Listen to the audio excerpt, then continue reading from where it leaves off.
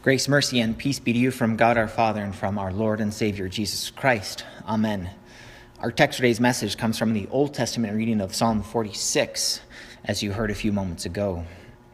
Dear brothers and sisters in Christ, every few years, or multiple times in the same year every few years, we get shaken by the natural disasters in our world.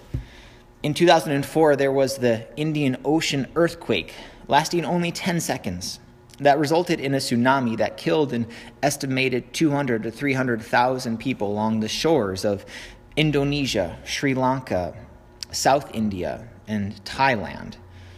Many bodies were never recovered, and it's very likely that they were sucked into the sea.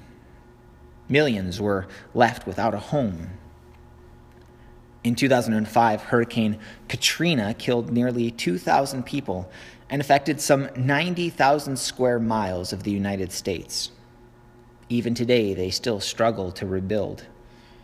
In 2010, there was an earthquake in Haiti, resulting in 200,000 deaths, 2 million people homeless, and 3 million people in need of emergency aid. In 2011, there was another earthquake resulting in a tsunami that hit Japan. It was responsible for the death of almost 16,000 people, with 6,000 people injured and 2,000 people missing. What you might remember it for was the near-nuclear disaster when there was a partial meltdown in 3 reactors of the Fukushima Daiichi nuclear power plant, which is the second largest nuclear disaster after Chernobyl. In 2017, Hurricane Harvey hit Texas, causing around $180 billion in damage. That's more than any other natural disaster in U.S. history, with the exception of the largest estimates of Hurricane Katrina. Right after Harvey hit, Hurricane Irma left behind a trail of destruction in the Caribbean and Florida, causing around $100 billion in damage. We may easily forget, but those affected are not as quick. In our Old Testament reading today, the psalmist writes, "We will not fear." Now listen to his meteorological report. "We will not fear, though the earth gives way, though the mountains be moved into the heart of the sea, though its waters roar and foam, though the mountains tremble at its swelling." No fear. What an awesome message. We have just completed the Help for the Hurried Life series. Some people lived hurried lives out of fear. Fear that if they don't do everything, they will lose control. Fear that if they don't do something, others might perceive them as less than successful. Fear isn't this new idea for 21st century people. Fear is what happens to anyone when they lose sight of a loving and providing God. Fear was even present at the time of the Reformation. It was front and center in Martin Luther's life before he discovered the abundant, generous love in Christ. Luther was afraid of God. He struggled and wrestled under the burden of guilt, afraid of a punishing God. He felt he could never do enough to please this demanding God. So Luther devoted his days to intense examination and strict discipline. One time, his father confessor came to him and said, "Martin, what is troubling you today? Is it true that you have spent 18 hours in the confessional this week?" Luther answered, "Yes, because if I don't confess every fault, God will not forgive my sin. If I miss even one detail of where I have fallen short of God's perfection, he will never pardon me." Later, his father confessor said to him, "Martin, stop torturing yourself. Don't you love God?" Luther said, "No, I don't love God. I hate him." He was afraid of God, so he hated him. One time, recognizing his fear, Luther said that the one thing he longed for was to know, even for an instant, that God wasn't angry with me. He was afraid. Do you find yourself afraid? Afraid that things are out of control? Afraid of your future? Afraid that you won't get it all done? What are your fears? Are you afraid of God? I'm not sure many people are afraid of God today. Unsure, indecisive, even opposed? Yes. But afraid? Not likely.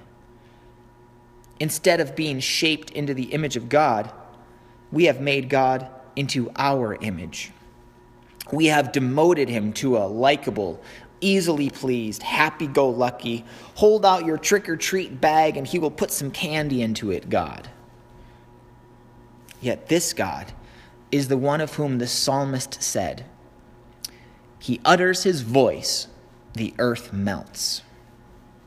You are in the presence of a holy God, not just here in this sanctuary, but every day of your life.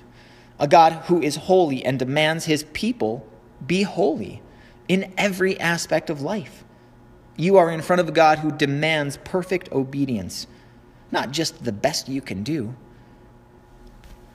The Reformation was not about reducing God's standards, but it was the realization that what God demands of us, he gives to us in Christ.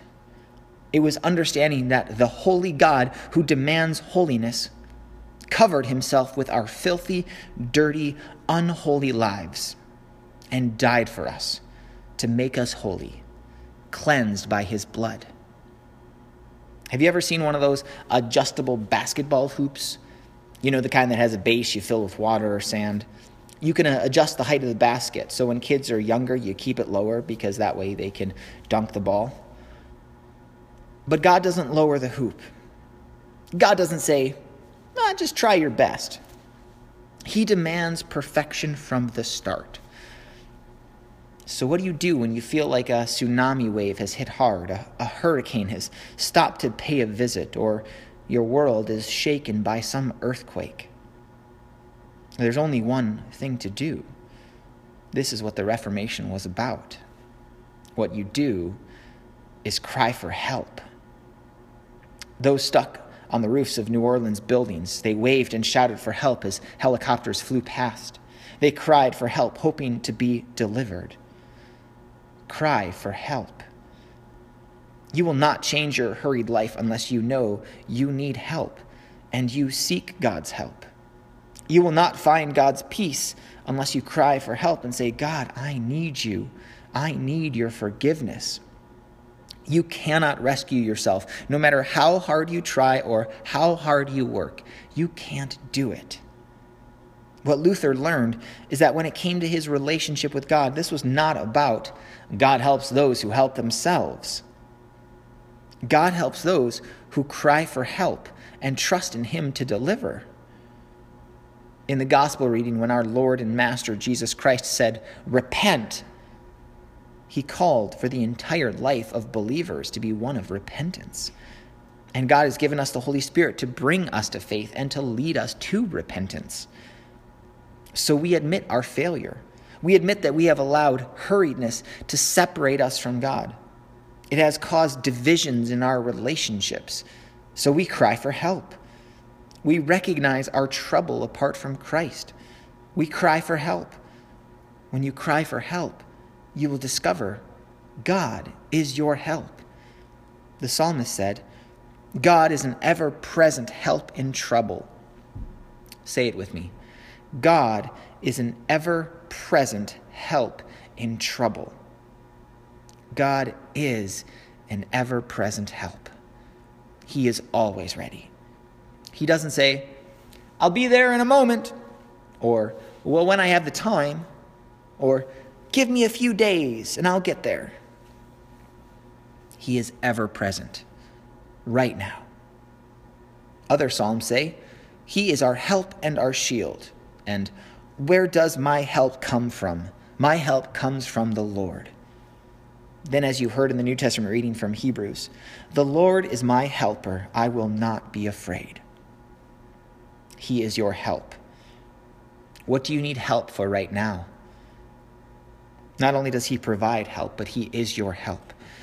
It's not that you do 90% of the work and he makes up the difference. He does it all.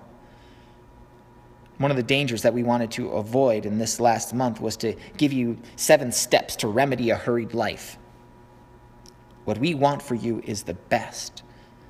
And the best is Jesus Christ and knowing him. God has taken the steps to bring you what you need. Those steps took Jesus to the cross. God does not just show us what to do or teach us what to do. He becomes our help himself. The help he brings is his declaration that through Jesus Christ you are forgiven, you are made new, you are made right with God. Maybe you don't feel that way at times. You wonder if God is going to give up on you because of your past. If you blow it again, will God walk away and divorce you forever?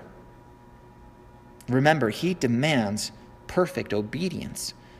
But what he demands, he gives. You have been declared right with God. And Paul writes in Romans 4, Abraham believed God, and it was credited to him as righteousness. To the man who does not work but trusts God, who justifies the wicked, his faith is credited as righteousness. Abraham was a liar. He tried to fix his problems by himself. He had a sexual relationship with his servant.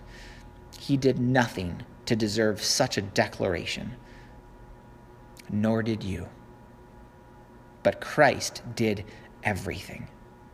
Because of his death and resurrection, he has declared you right with God. He is your help. This God who has declared you right will stand by you in any difficulty. God will help you. Psalm 46, verse 5 tells us, God is in the midst of her. She shall not be moved. God will help her when morning dawns. Let's understand this verse.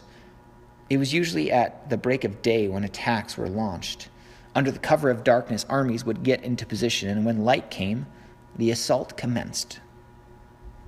When you are under siege, under attack, God is there. God will help. Ever have one of those days when you get home late and all you can think about is what you didn't get done that day and all the things you have to do the next day? The problem here is that we are looking inside ourselves. We've heard too long. Dig deep inside. Look inside yourself. Martin Luther came to understand that it was not about what you feel on the inside or about looking inside yourself. It was all about looking outside. Learn to look outside for your help. Look outside and see the cross upon which Jesus paid the penalty for sin. Every sin you have ever committed. Look outside and see that through the cross you are forgiven. Look outside and hear the announcement from Christ, it is finished. That's God's to-do list. Nothing is left undone on God's to-do list. It is finished. Luther longed to experience the love of God. He did. It is checked off, not left incomplete like many of our to-do lists, with things from months ago still to accomplish, but finished, purchased, won. It doesn't mean that God still is not working, but it means that everything is secured. Your forgiveness, your salvation. There is no doubt about it. God is our help. Amen. Now the peace of God which passes all understanding, guard your hearts and minds in Jesus Christ, our Lord and our Savior. Amen.